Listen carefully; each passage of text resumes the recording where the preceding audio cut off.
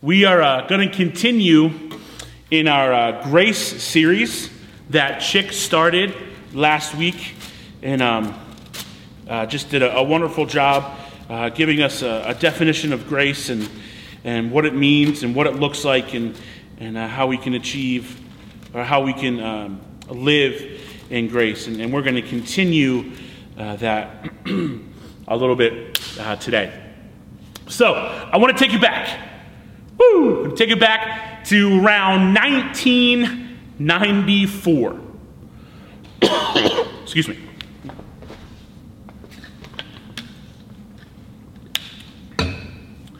I know, it could have been a little weird. Taking you back, all right? We just time travel. Boop, boop. All right, 1994. Little Andrew was about 10 years old or so. And our family, the Savocas, used to go to the Poconos in the fall time for a few years with the Lytle family. And it was a fun time, vacation. We got to this house in the Poconos around the Jim Thorpe area. It was a beautiful house, secluded. You know, there was a couple of houses around, but not like right next to each other. Right in the woods, you looked out the backyard. There was just like woods as far as your eyes could see, right? It was such a fun time. And us kids, we would love to go exploring into the woods. We would go hiking. We would just walk around in the woods. I remember there were like lean-tos that we would make, and we would run around in the woods. Some of us would like to chase the deer, see if we could catch them. We never could, obviously, because we're not fast as deer. However, the exploration and the discoveries were just a lot of fun.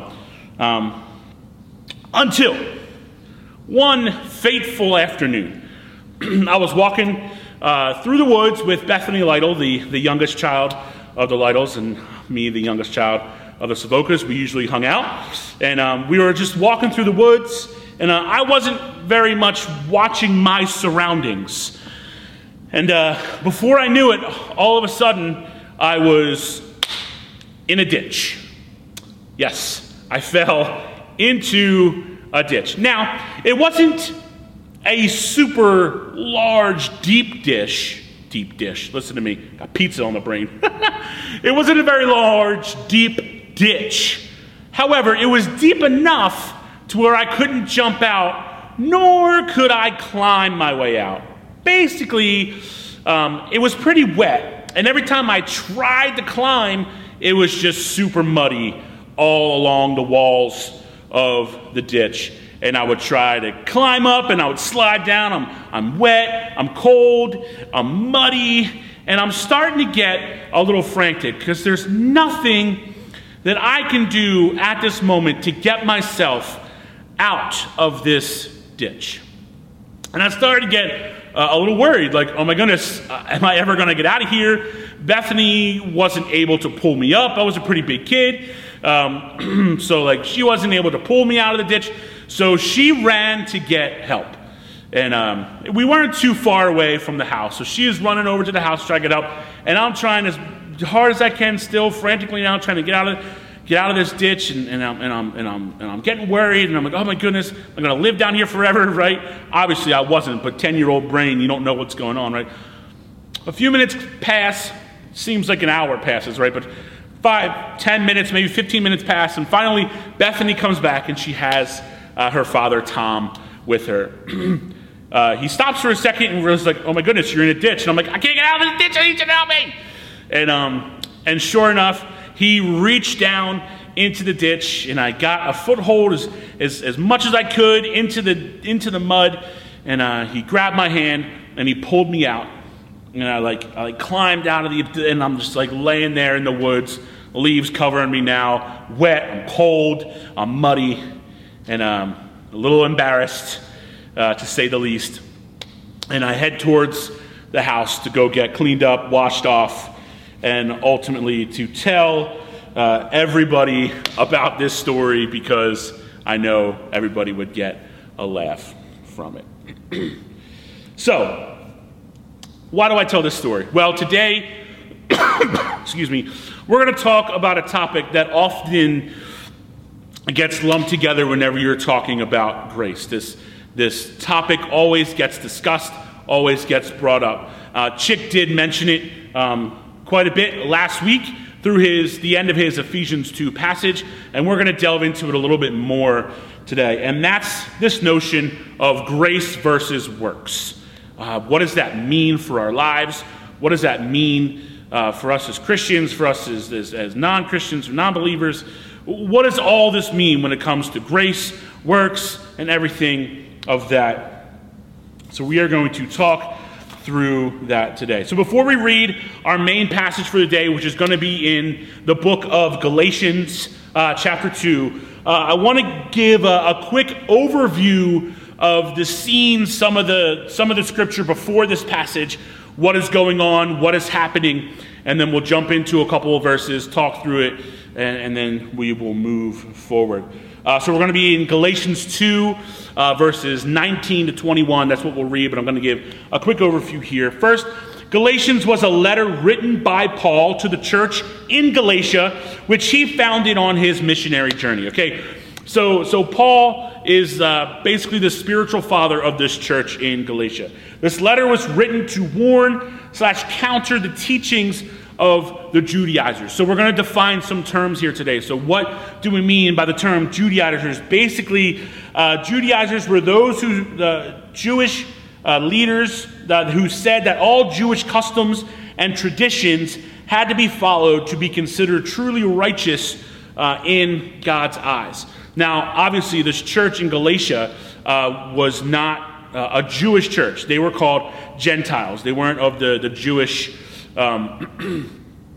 faith and so on and so forth, or should I say Jewish background.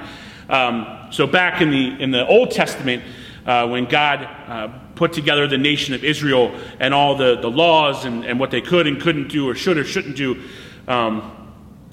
carry this forth, these Jewish religious leaders now who are coming into these towns are saying, hey, no, like you got to do this, do this, do this, do this, do this. So in the portion of Scripture we're going to read today, Paul is referencing a time when he had to rebuke Peter for acting one way when he was with his Jewish friends and another way when he was with the Gentiles. When it came to being made righteous and such, Paul admonishes Peter in saying, that you live as a Gentile but are forcing the Gentiles to act as a Jew, and that we see in Galatians 2, earlier in Galatians 2. Peter and the others were trying to say that the Gentiles had to be circumcised in order to truly be a part of the family, and that they had to observe the law in all of its ordinances as well. And Paul is simply saying, Peter, this isn't true. When your friends aren't around, when these guys aren't around, you live like a Gentile. But now that they're here, oh yeah, you got to do X, Y, Z, A, B, C, 1, 2, 3, in order to truly be saved, righteous in God's eyes. So we're going to pick up here in verse 19. We're going to read through verse 21. You guys, I'm sure, know this passage very well. Verse 19. For through the law I died to the law so that I might live for God. I have been crucified with Christ, and I no longer live, but Christ lives in me. The life I now live in the body, I live by faith in the Son of God, who loved me and gave himself for me. Verse 21 is where we're going to kind of hone in on this morning. I do not set aside the grace of God, for if righteousness could be gained through the law, Christ died for nothing. Let's pray. Heavenly Father, we just come to you now, Lord, and we just ask that as you are with us this morning, Lord, that you open our hearts, open our minds, open our ears to hear what you have to speak to us about today on this topic of grace and works and what it looks like in our lives. So we pray this in your name. Amen. So what is Paul saying here? Paul's saying, listen, the law was purposed for what it was purposed for, not as necessarily a measuring stick for righteousness' sake, because we'd fail 100 out of 100 times. But it was purposed to show us how we don't measure up when it comes to righteousness, and that there's only the grace of God through the blood of Jesus that saves, because if it mattered how much we did, then there was no need for Jesus to ever come. You get that? Paul's saying, listen, are following commandments and is obedience important? Yes. However, it is not the linchpin that decides salvation or not, righteousness through God. That only comes because of the grace that God gave us by sending Jesus, his son, to earth to die on the cross for you and for me, for our sins. Paul says, if we could work our way, if all we had to do was follow all the laws and the ordinances and the commandments and the customs and the traditions, all we had to do was do all that and earn, work, then there would be no point for Jesus. What he did wouldn't have mattered. And obviously we know that is not the case. Customs, traditions, strict adherence to the law for appearance and righteousness' sake completely wash away any need for a Savior, and we could do it all on our own. And that's what Paul's kind of saying here in verse 21. And he's saying, we know that this is not the case. So I kind of try to bring it to a modern day example. And what I could think of was, say when I was younger, say my parents had decided to adopt a child when I was growing up. And if they did, this would kind of be like me saying, hey, wait a minute.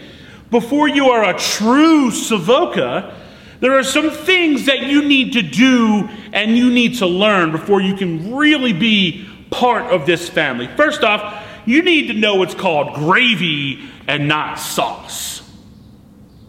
Yeah. Secondly, you need to make sure you like Italian food and only Italian food. Third, you need to watch Rocky 1 through 5 like 100 times. Fourth, you need to learn all about our Italian heritage and culture and traditions. Like, really? Like, this is what we're talking about here in this passage. But here's the thing. That would be completely wrong of me to say. It would be insane. See, here's the thing. This child would be a true Savoca the moment my parents signed on the dotted line and said yes to them being a part of the family. Now, are some of those things important? Sure, because the child would want to grow and develop a relationship with their new family, gain common interests, right? But they are not essential to becoming part of the family. We got to make that distinction here. Just like as soon as we believe with our hearts and confess that Jesus is Lord and that his blood is sufficient for covering our sins, we are adopted into his family. Point blank, period, exclamation point. There's no ifs, there's no ands, there's no buts, there's no circumcisions, no laws, no customs, traditions to be followed. Now, would it be beneficial for us to learn about those things, to see where we can implement into our lives? Absolutely. That is how we grow and deepen our relationship with our Father in heaven. It's part of integrating into the family, but not essential for getting into the family. It's part of integration, but it's not essential for getting into the family. In fact, learning about these things, there's a word for that. It's called sanctification. The process of being made holy, or also the process of being made more and more like Jesus, but creating and developing a more intimate relationship with him. So these things, yes, they are important. All right, to learn where our faith comes from through the Old Testament, to learn what we can do day in and day out to deepen our faith and to deepen our relationship with Christ and to gain that intimate relationship that we so desire. But they are not essential for becoming part of the family. We don't have to do to become part of the family. It's just not the way that God had it set up. If you will, I think it's best to let Scripture kind of explain itself. So I'm going to continue Paul's letter to Galatians. I'm going to read the majority of chapter 3, And stick with me here. And if you want, I encourage you, grab your Bible, open up to Galatians chapter 3, your device. Follow along. Maybe close your eyes. Just listen. I just want to read through and kind of picture Paul talking to you in this moment, because I feel it explains this point to a greater end. So follow. I'm going to read verses 1 through 14, and then I'm going to drop down and read verses 23 to 29. You foolish Galatians, who has bewitched you? Before your very eyes, Jesus Christ was clearly portrayed as crucified. I would like to learn just one thing from you. Did you receive the Spirit by the works of the law or by believing what you heard? Are you so foolish? After beginning by means of the Spirit, are you now trying to finish by means of the flesh? Have you experienced so much in vain, if it really was in vain? So again, I ask, does God give you his Spirit and work miracles among you by the works of the law or by your believing what you heard? So also Abraham believed God, and it was credited to him as righteousness. Understand then that those who have faith are children of Abraham. Scripture foresaw that God would justify the Gentiles by faith and announce the gospel in advance to Abraham. All nations will be blessed through you. So those who rely on faith are blessed along with Abraham, the man of faith. For all who rely on the works of the law are under a curse, as it is written, cursed is everyone who does not continue to do everything written in the book of the law. Clearly no one relies on the law is justified before God, because the righteous will live by faith. The law is not based on faith. On the contrary, it says the person who does these things will live by them. Christ redeemed us from the curse of the law by becoming a curse for us. For it is written, cursed is everyone who was hung on a pole. He redeemed us in order that the blessing given to Abraham might come to the Gentiles through Christ Jesus, so that by faith we might receive the promise of the Spirit. Go down to verse 23. Before the coming of this faith, we were held in custody under the law, locked up until the faith that was to come would be revealed. So the law was our guardian until Christ came, that we might be justified by faith. Now that this faith has come, we are no longer under a guardian. So in Christ Jesus, you are children of God through faith. For all of you who were baptized into Christ have clothed yourselves with Christ. There is neither Jew nor Gentile, neither slave nor free, nor is there male and female, for you are all one in Christ Jesus. If you belong to Christ, then you are Abraham's seed and heirs to the promise.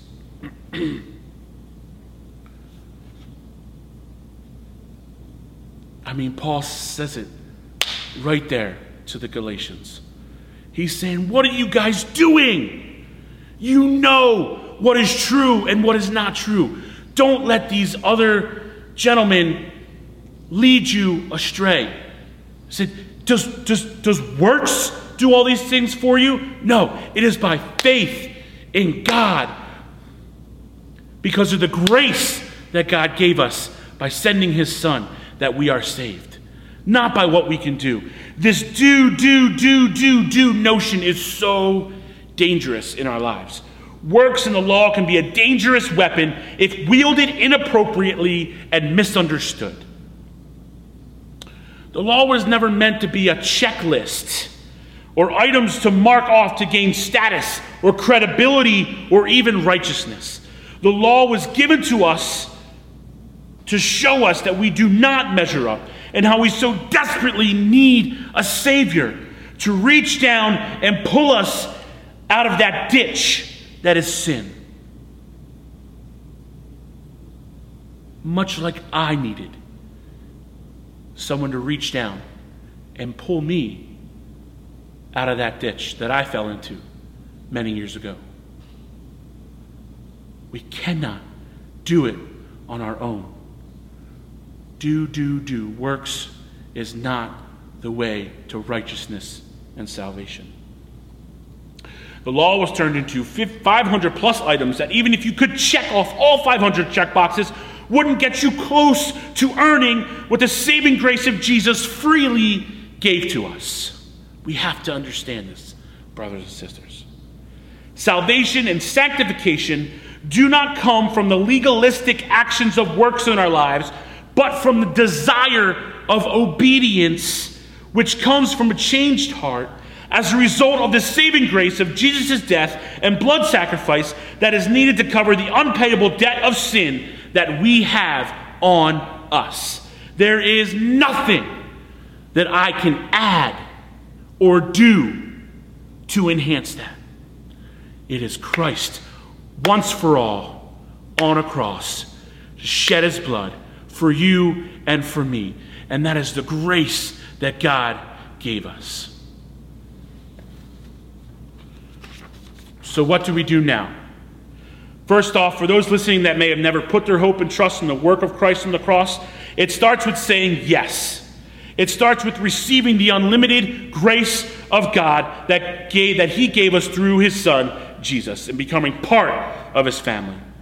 For those of us that have made that decision and are called children of God, simply put, it starts with the desire of obedience, not the legalistic acts of works, but the desire of obedience to want to grow a deep and intimate relationship with God through prayer, devotions, Bible study, service. The list goes on and on and on and on. Not to check off boxes and play Christian, but because of the desire of a life taken from the pit of death and raised in Christ Jesus to be molded and made more like him. To day in and day out, remember the grace that God gave us through Christ and continues to give us today as we walk as adopted children and part of God's family. And we do these things to get closer to him, but works will never fulfill the grace that God gives us that we can receive. So be challenged, be encouraged today. Heavenly Father, we thank you so much for what it is you do for us and in us and through us. And then we just thank you that you are here for us and that you've given us this grace. You give it to us day in and day out. And that it is through your Son that we receive salvation and not through works. We praise in your name. Amen.